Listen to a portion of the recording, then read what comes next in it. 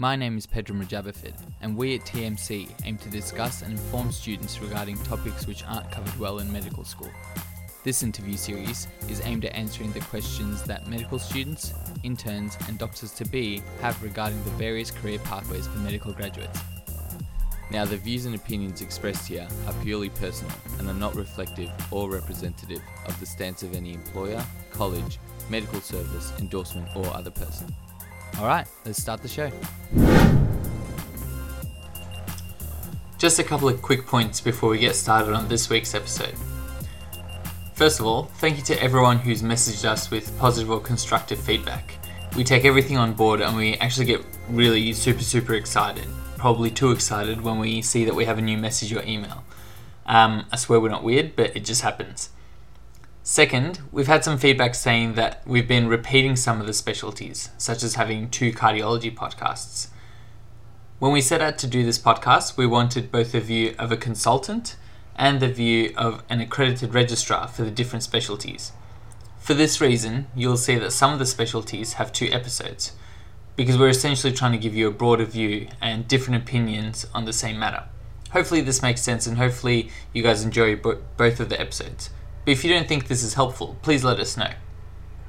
Lastly, we've started recording our next podcast series where we discover doctors who lead really interesting double lives.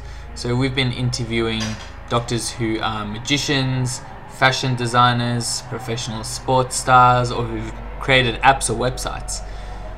If you know of a doctor who's leading an interesting double life, let us know so that we can interview them and have them up for our next series. Rest assured, however, that we'll still be releasing episodes in this series for a while yet. Thanks, guys. Hey everyone, today we're here with rheumatologist Dr. Michael Gingold, who works as a rheumatologist in Melbourne. Hi Michael, thank you so much for joining us. Hi, thanks for having me. Can you tell us a bit about your journey from internship to where you are now? Sure. I'll probably give away my age a little bit, but I was an intern initially at the Alfred in 2002, which is a hospital here in Melbourne, and then did my basic training through the Alfred, did my physician's exams, did my first year of rheumatology training at the Alfred, second year here at Monash, which is where we're talking at the moment and where I am currently, and then spent 2 years working in Bath at the Royal National Hospital for Rheumatic Diseases, where I did a fellowship there, and then I came back and I've been working as a consultant here in Melbourne for the past 5 or 6 years. Actually 6 or 7 years. Yep. Great. And can you talk to us about your journey through your junior years and how you came to choose rheumatology? Yeah, sure. So I think when I don't know about other people, but I'm pretty sure that most people, when they finish their undergraduate degree, aren't necessarily 100% sure of what they want to do, and I was like that. After my second year, I've taken quite a bit of time off. You know, it's a good opportunity.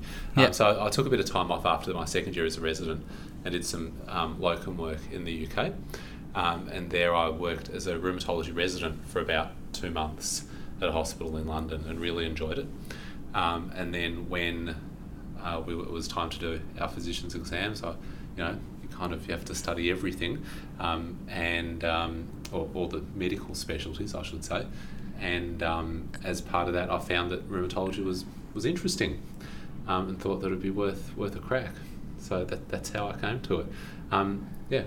Did you consider anything else seriously along the way? I had a lot of exposure to renal medicine as well during my training. So I was a renal resident and I worked as like a junior renal registrar. So I did consider that. I think there were a few factors about renal medicine that didn't draw me to it quite as much as rheumatology. And I enjoyed doing oncology as well, but, a bit hard as well. I think it's a bit hard to do oncology. It's pretty challenging specialty. I mean, all the specialties are challenging, but I think oncology had its own set of challenges dealing with, dying patients as well. So I think that was pretty hard to see myself doing long term. Yep. And what did you say was the reason for not going ahead with renal? Am I allowed to say dialysis? Yeah, go for it. That's one of the options. Well, I think that there's, I guess, renal medicine's, I think, a great branch of medicine, and it has a lot of different facets to it. I don't think there was anything about renal that turned me off it, especially, or I think it was more that I was more interested in rheumatology. Yeah, and at the time, obviously you weren't a consultant, so you weren't, I guess, seeing it from the top down. What was it about rheumatology that drew you to it? So there were a couple of things. So my consultant seemed happy, which I don't know if it's been your experience, but not all consultants seem happy. Yeah. And I think as a general rule, rheumatologists are a reasonably happy bunch of doctors. We can talk about reasons for why that might be later on, I guess. And I liked the way that they seem to have a relationship with their patients. So even in the hospital system, which doesn't really lend itself to forming those sorts of longer term relationships with patients because of the nature of the diseases that we treat, I noticed that a lot of my consultants had formed, good relationships, good doctor-patient relationships with their patients, where there was a lot of trust, and I think that was also part of what drew me towards it as well. Yeah, I guess you are making quite long-term relationships with a lot of your patients as well. Yeah, so they're chronic diseases, and that was one of the things that drew me towards rheumatology. I think one of the great aspects of general practice is that if you become a GP, you might deliver somebody, and then follow them through to middle age, or look after them when they're pregnant, and then look after their kids as they grow look after up generations. Well. So you look after, so you have that ongoing relationship with a patient and even a family as a general practitioner. I didn't see myself as a GP. I didn't think I'd kind of be able to. The way I learn, I guess, probably lends itself more to being a specialist than a GP. The way I think. So I thought, well, rheumatology is a pretty good specialty where you can actually form those sorts of long-term relationships with your patients, and I see that now. Like I've been in private practice for about 6 years, and there are patients who, they come in, you have a bit of a chat, and you ask them how their family is, and kind of often if they're, particularly if they're well, often the medical stuff kind of takes a bit of a back seat, and you just have a bit of a chat. Yep. So I enjoy that aspect of it, and I think that's part of what drew me towards it as well. Did you ever consider surgery at all? No. I'm too clumsy to be a surgeon. Yeah. No, it's not something that I ever considered. Yeah. Really, I was always going to do some sort of medical specialty. Yeah. I think pretty much from the moment I was an intern. I remember as a surgical intern, I worked at Sale, and I barely stepped foot in the operating theatre. Yeah. And my consultant and registrar at the time I think they kind of were initially a little bit bothered, but then they were quite happy because it meant that everything was taken care of on their wards, so the patients getting, atrial fibrillation post-operatively or needing their fluid balance done. I'd be quite happy doing all of that stuff and never stepping foot in the operating theatre. Fair enough. Can you tell us a bit about your roles that you have now? Obviously, one of your major roles is being a consultant, but any other roles you might have, clinical or non-clinical? So, look, I spend most of my time in clinical practice. So I would do probably the equivalent of about 3.5 days of private practice a week, and the equivalent of a day a week of practice in public hospital. I do teaching. I do teaching for Monash University. I'm involved in organising the teaching program for the Victorian Rheumatology trainees. So that involves, I guess, putting together their training program and organising the tutors from around Melbourne, various rheumatologists and also other specialists. Most of what I do that's outside clinical practice is teaching. Yep. We met at a GP education event as well, so I do a lot of that sort of stuff too. It's mostly how I spend my professional time outside clinical work. And how do you get involved in these kinds of, I guess, academic things outside of clinical work? Are you mostly approached by people, or is it something you seek out, or does it just fall in your lap? I think it's it's something you have to seek out, really. It depends on how desperate they are for teachers. That's very true, yeah. So obviously in my case they were very desperate. But it does, so it depends a little bit on that. So if there's a shortage, then you might be asked. But I think it's I feel like it's part of my responsibility in a way as well. So, if I weren't asked, I would offer. And certainly things like the training program for the rheumatology registrars, you volunteer for that.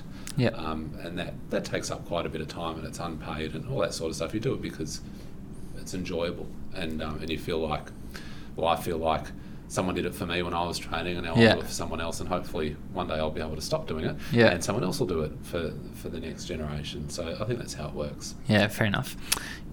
Can you tell us about your specialty, about rheumatology, and what your typical clinical day would involve? Yeah, sure. So normally I would work kind of 9 to 5 or 8 to 4, 8:30 to 4, seeing patients. I take lunch breaks and coffee breaks as well. It can't be said about all specialties. Not all specialists, not all rheumatologists do that, believe it or not. It's a bit of a mixture in terms of the sorts of patients that I see, and it depends on where I am. Okay, so in private practice, there is a lot more inflammatory arthritis, also osteoarthritis, and mechanical pain problems like shoulder pain, knee pain, hip pain, that sort of stuff. And much less of the kind of severe inflammatory disorders that you would be familiar with if you've seen rheumatology patients in an inpatient setting. Okay? Yeah. But when I'm here at Monash in the clinic, I see a lot more of that sort of stuff, because once they leave hospital, they need ongoing outpatient follow-up. And that would usually happen in the hospital.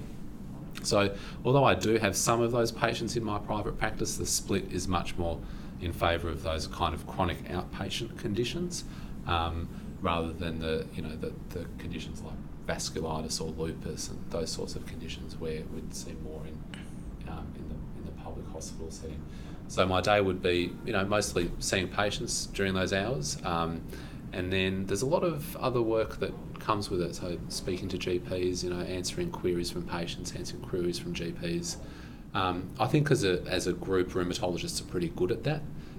There are some specialties where, patients might complain a lot that they try to contact their doctors and they're hard to contact. I think rheumatologists, as a rule, we're pretty good at answering our patients' queries and answering our GP's queries. Yeah. Why do you think that is? Well, I think it's because if our patients are doing, like, let's say someone rings about a query with their medications, some of our medications, if you take them the wrong way, they can be potentially toxic, right? Yeah. But they're very safe if you take them in the appropriate way. So just as an example, if someone rings up saying, I've got a query about my medication, you probably want to answer that, reasonably quickly, certainly within the day or within a few days, and not wait weeks. And I think that we're, and because I think, like what I said before, because we have that kind of relationship with our patients already, I think it lends itself more to that. But I'm making a generalisation, so I could be wrong. Yeah. And would you say the majority of your work is more inpatient or more clinic-based? Much more clinic-based. So rheumatology is an outpatient specialty, really. And although we do have inpatients, that's not common. And if you look at the size of the rheumatology, inpatient population in a hospital and compare it, say, to the cardiology population or respiratory, it's pretty obvious that it's much smaller. But in terms of a clinic population, an outpatient population, it's much larger. So what would you say is the ratio of, for example, outpatient clinics versus an inpatient ward round that you would do? I would say, also in the outpatient clinic, I'd probably see on my own somewhere between 10 and 12 patients in the morning. Yep. In a ward round, you might only have 3 or 4 inpatients. Yep. That they would take quite a long time. Yep. And there's often a lot of consults, so we get quite a lot of referrals from other units, because our patients or other patients might develop out conditions while they're in hospital. Gout is a really common one, So giving other units help with that, but also patients that come in with might be in with an undifferentiated presentation, and the parent unit is trying to work out what's wrong with them and will seek our advice.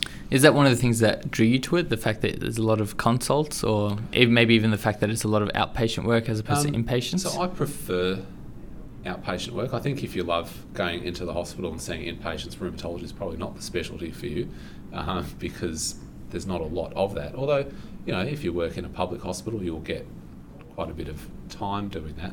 Yep. I do about 2 months of ward service a year, roughly. So it is an outpatient specialty, and I think if you want to be a rheumatologist doing clinical work, you've got to probably prepare yourself for quite a bit of time in the clinic.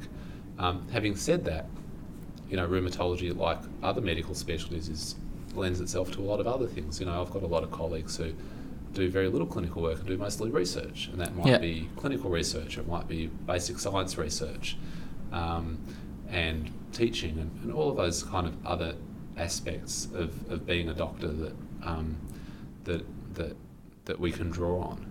Yeah. Fair enough. If there's any doctors you'd like us to interview, or if there's any questions you'd like asked, please shoot us a message. We listen and respond to every single message that comes through. What would you say is the most rewarding part about your specialty, obviously besides treating patients and making them feel better? So I guess it's more of a question of That is the most rewarding part. Oh, of course it's the most rewarding bit. The problem is when you ask this question to everyone, that's what everyone says, is treating patients. But I guess on a more personal level, what is it about rheumatology that keeps you going? So it's a challenge, mm-hmm. right? So it is the treating the patients, and everybody says that, and that's because it is. It's true. It's very true. You get a bit of a buzz, and I think that sometimes, particularly in rheumatology at the moment, where we've got a lot of medications now that treat diseases extremely well, like rheumatoid arthritis, that previously, although they were treatable, our patients would put up with quite a deal of pain and disability, even when we thought they were doing quite well. But to see someone kind of walk in, after 6 months of battling with rheumatoid symptoms and kind of being able to go about their day normally and walk, and go to work and look after their kids. So that is very rewarding. But you told me not to talk about that, so I'll talk about something else, which is that, so it's the challenge, and that's what's enjoyable about the job, is that, if I've got a morning in the rooms, and I can look at my list and I know that I've got, a handful of patients that are familiar to me, and then a couple that I don't know what's going to walk through the door. And it might be something that's really straightforward, like osteoarthritis at the base of their thumb, or it might be something that's really complex, like some sort of undifferentiated inflammatory disease that's making them really sick, and you kind of need to do your detective work to try to figure out A, what's wrong, and then B, how you're going to make them better. So that's, I guess, aside from the actual, treating of patients and making them better, it's the challenge. Is there a lot of detective work in rheumatology? Yeah, I think so. I mean, I think there is, to a degree. I think there's a perception that it's a difficult specialty. I don't think it is. I think it's a great specialty, but there are a lot of people out there who go, too many weird diseases and all weird symptoms. But it's like anything, you kind of, it's pattern recognition. It's, you kind of, you ask your standard questions, you go through you do a thorough examination, and you make up a list of possible suspects in terms of diagnosis. So there is probably quite a lot of detective work, but I think that medicine in general, there's quite a bit of detective work. Yeah. Conversely, what aspect of the job do you think is the most difficult to deal with?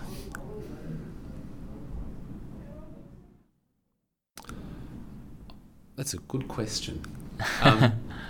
So I think, look, I have to say that I really, I love my job. I get up in the morning and I actually like going to work, which some people might say is a bit sad. But I think you have to have a certain sort of personality to be able to sit there and listen to people talking about being in pain all day. Yeah. Right? And so I don't know if that's necessarily a negative of the job, because if it were a negative, I probably wouldn't have done it, because that's what everyone comes in complaining of.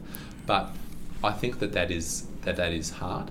that's hard for some people to deal with, and you have to be able to kind of manage that in a way as an individual, and try not to take on other people's burdens as your own. So I think that's probably the hardest part of the job. We talked to Michelle Leach about a similar thing. She's a very famous rheumatologist. She's a very famous rheumatologist, and she said a very similar thing. It's the fact that everyone's coming in with pain, and it's hard not to take. It's difficult to be talking about people's pain all day long. It is, and you kind of, and you see people when they're at their lowest ebb often, and you see patients who. You see things, and I think this is probably true for anyone who deals with people in their job, not just doctors, but other professions as well. That at times you see the best of people, which is lovely. At times you see the worst of people as well, and the way that how some people, rather than having their family rally around them in times of adversity, they might be abandoned in times of adversity. Yeah, that's not that kind of after a consultation like that, you can feel pretty down and sorry for that person. Where do you see the field in the next 5 to 10 years? Do you see it changing much? Because I guess we've got the influx of the MABs and all these brand new drugs. So the biologics have been around now for about 15 years or so. So it's ever expanding, and we are getting better at managing these diseases, not just because of the medications, but also because of treatment strategy. Okay, and for using rheumatoid arthritis as the example, kind of treating to a particular target. The new drugs help you do that, but having just a different mindset about the way you treat these conditions. So I think there'll be more evolution of that. There'll be hopefully more availability of the medications. One of the biggest things that's going to change, so that you may or may not be aware that the biological medications are all very expensive. Yes. And so we're limited in how we can prescribe them. And over the past couple of years, I guess what you'd best describe the equivalent of generics for the biologic medications, which are called biosimilars, because they're not technically generics. They're coming out. A couple have already come out, and there'll be more on their way. And that's going to make the overall cost of the biological medications cheaper. Mm-hmm. So hopefully that will be reinvested, that those savings will be reinvested in us being able to maybe prescribe the medications earlier or prescribe them for a broader range of indications. So hopefully that will become easier to do.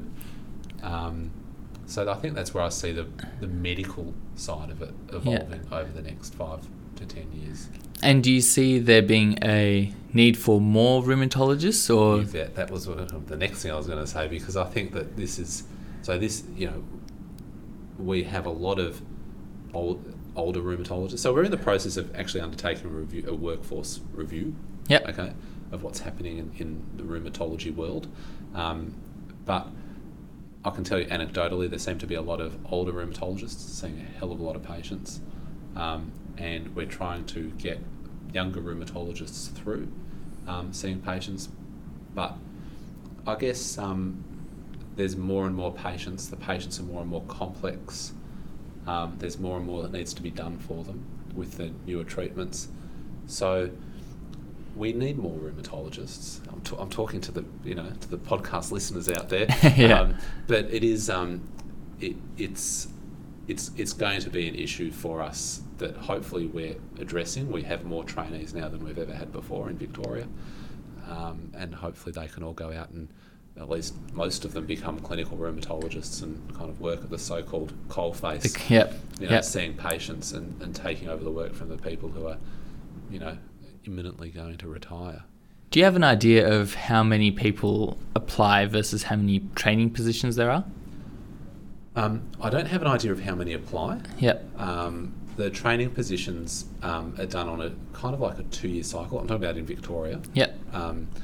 They're done on a 2-year cycle, and over the course of the 2 years, all of the training positions across Victorian hospitals become available over that 2-year period. Mm-hmm. Okay. So that adds up to, I to calculate off the top of my head, but it would be about 10 or 11 positions, maybe a bit more, maybe 12 over the course of 10 to 12 positions. Yeah, over the course of the 2-year period. But it might be that 1 year there's only 4 available, and the next year there's 6, right? Depending on who's finishing their training and what stage of their training they're at. Yeah. Okay. And in terms of, I guess, different sites, so you've gone around the world, you've done your fellowship in Bath. Are there certain places that are rheumatology hubs that, I guess, if you're a keen rheumatologist, maybe you can do your elective there, or... Should I say Monash? No. Look, I think that there are, I mean, all over the world. There's a number of centres in North America. There's a couple, there's one in Toronto in particular, and in North America there's, dozens. In the UK, there's a few sites in London, there's Leeds, Manchester, Bath, where I went. Yep. And then Western Europe, there's a number in Germany and Holland and France. So really wherever you want to go. Wherever you want. You can go wherever you want for an elective, for sure. I'd recommend it. Yeah. But it's a worldwide community. Yeah. Now, there's many rheumatologists involved in academics within our university. So, like Michelle Leach, for example. Yep. Is there a reason that rheumatology seems to lend itself to academics? I don't know the answer to that question. I've thought about this. I think it might be the people, in a way. The detectives. Well, no, I don't know. I think the detectives maybe, but I think it's also just the people who are here at the moment as well. Just happen to be. I think maybe it's just people who happen to be, really dedicated to teaching. Yeah. I don't know if that's because they're rheumatologists or not. Yeah. It might just be, they're good people. Yeah. Could just be coincidence. Yeah, it could be. Yeah. So I don't know if I've got an answer. What did Michelle say to that question? I think. It's all right, you don't have to. I can't remember now. The interview's gone the wrong way around now. You're asking me the questions, yeah.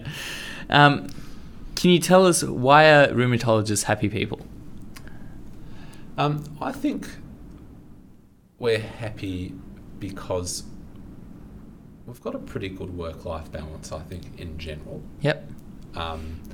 And it's quite rewarding work, actually. At the end of the day, I kind of leave work and I feel like I've done something, that I've helped people. So that gives you a high degree of job satisfaction.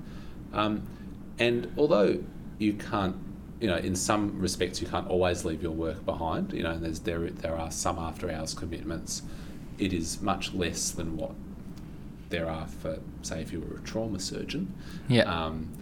And I think, that kind of work-life balance lends itself well to being happy. But having said that, the people who become trauma surgeons obviously love their work, what they're doing, and love what they do, and they might be happy too, but just express it differently. Yeah. Please make sure to complete the survey for this episode. We want to make sure the episodes are as useful as possible, and the surveys help us to monitor whether they're making an impact on our fellow peers. It only takes 30 seconds and it helps more than you can imagine. The link can be found on our Facebook and our blog. So you mentioned you kind of work at 8:30 to 4, 9 to 5. Yeah. I'm at work for longer than that. That's when I'm seeing patients. Oh, that's when you're seeing patients. Yeah, so okay. I feel like I'm probably at work, an hour before that and an hour after that on average. So how many hours of, I guess, your week do you think is dedicated to work? The answer can't be too many, can it? It can be let honest. Me think. It'd be upwards of 40. Yeah. Definitely. Yeah. But it would be less than 50. Okay. 40 to 50 hours. That's suitably vague. Yep. And you mentioned that you do about 2 months of ward service a year, all up. Yep. Do you have much on-call or weekends? So during the ward service periods, I'm on call. Yeah. But we have registrars who are the first on call, and they contact us if they're not sure what to do, or if someone's very sick, or if for any reason if they need help. Really. Yep. So although it is on call, it's not on call like when you're a registrar. Yeah. Yeah, where you get called all the time. And how about the weekends? Do you do many weekends? So the on call extends through the weekends. Okay. And, and every now and then, I'd need to come in on a weekend. It doesn't happen very often, but every now and then I would. Maybe over the course of the 2 months, maybe once or twice maximum. And would you say the current situation that you're in, is that quite normal for a rheumatologist to be in, or a rheumatologist? What situation is that? I guess, so for example, working 2 months of ward service and having... Look, I don't know. There are quite a number of rheumatologists that don't do any, that don't have a public hospital affiliation and purely work in private. And I guess for those people, some of them would admit patients privately to private hospitals, and some of them wouldn't, and would have them admitted under other doctors, and then look after them again when they leave hospital. So, what was the question again? Is your situation a normal one? Yeah. So I don't. Well, everyone's a bit different. Everyone's a bit different. Bit of a hard question to answer. So there are many rheumatologists who do public hospital work and do some ward service. Some might only do 1 month a year, some might do 3 or 4 months a year. Yeah. There are some private rheumatologists who have many private inpatients, and by many, it's many by rheumatology standards, and might have, most weekends and where they pop into the hospital and see their patients. So I guess it's just what you want and how you make it. So you can adjust it according to how you want to live your life and how you want to work your job. It's quite a flexible kind of specialty. Yeah. What are your interests outside of medicine, and how do you fit them in?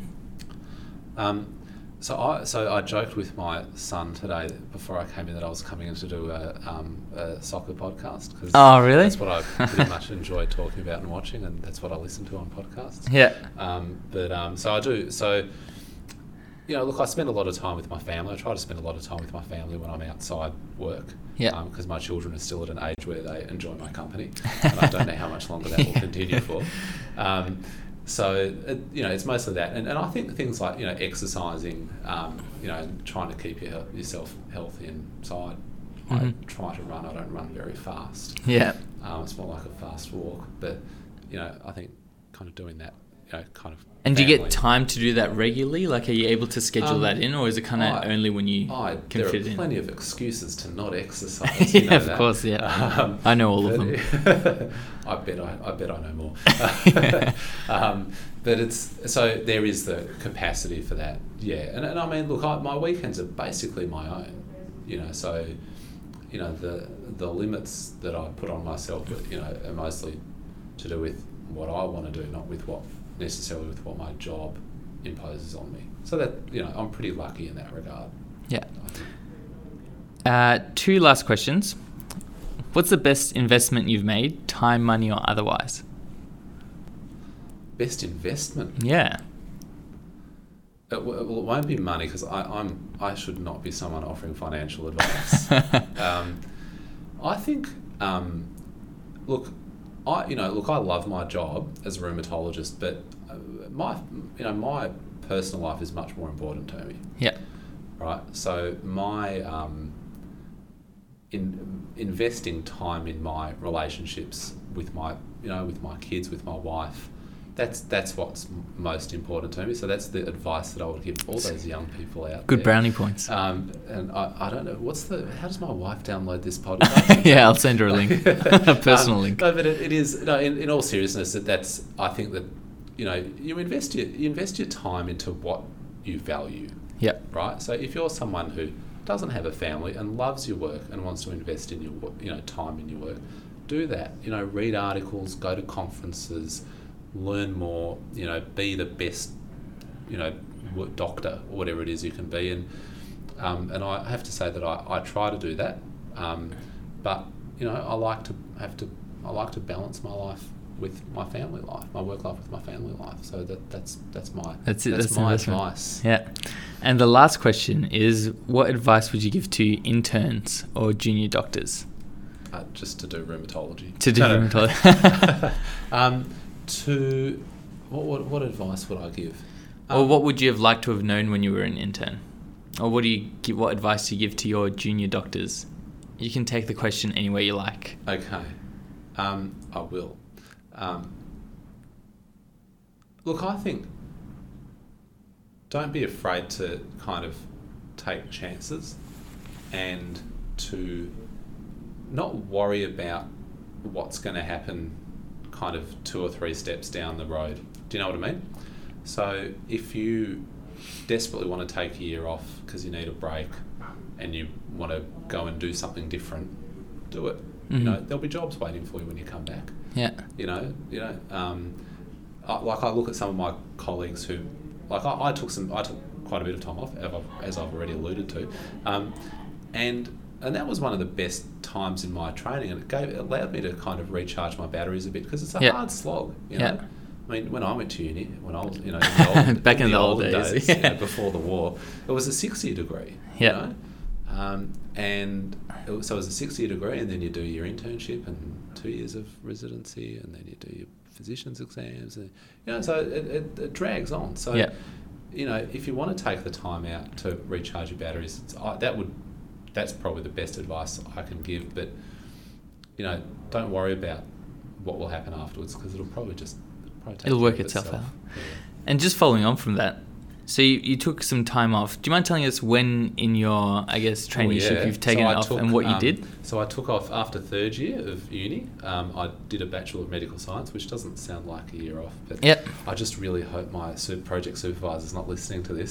I managed to kind of do it in less than the year that was allocated and travelled for 4 months at the end of the year. And she knew that was my stated goal of the BMed site. So I did that, and then after second year resident, I took another year off and worked in London for 6 months, and then travelled for 6 months, and then again, I don't know that you'd call it taking time off because it was part of my training, but in a way, going overseas for a fellowship for 2 years was time out from life in Melbourne. And it different pace. Yeah, and it felt like time off in a way. And so that was, so you're a long time working. Do you know what I mean? Yeah. Make sure that you enjoy yourself. Fantastic. There's great advice to end on. Really appreciate your time. Thank you for coming. Thanks for inviting me.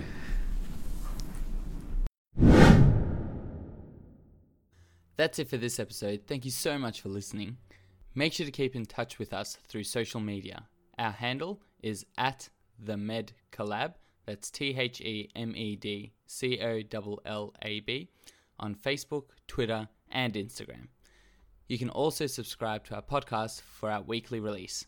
All right, guys, see you next week.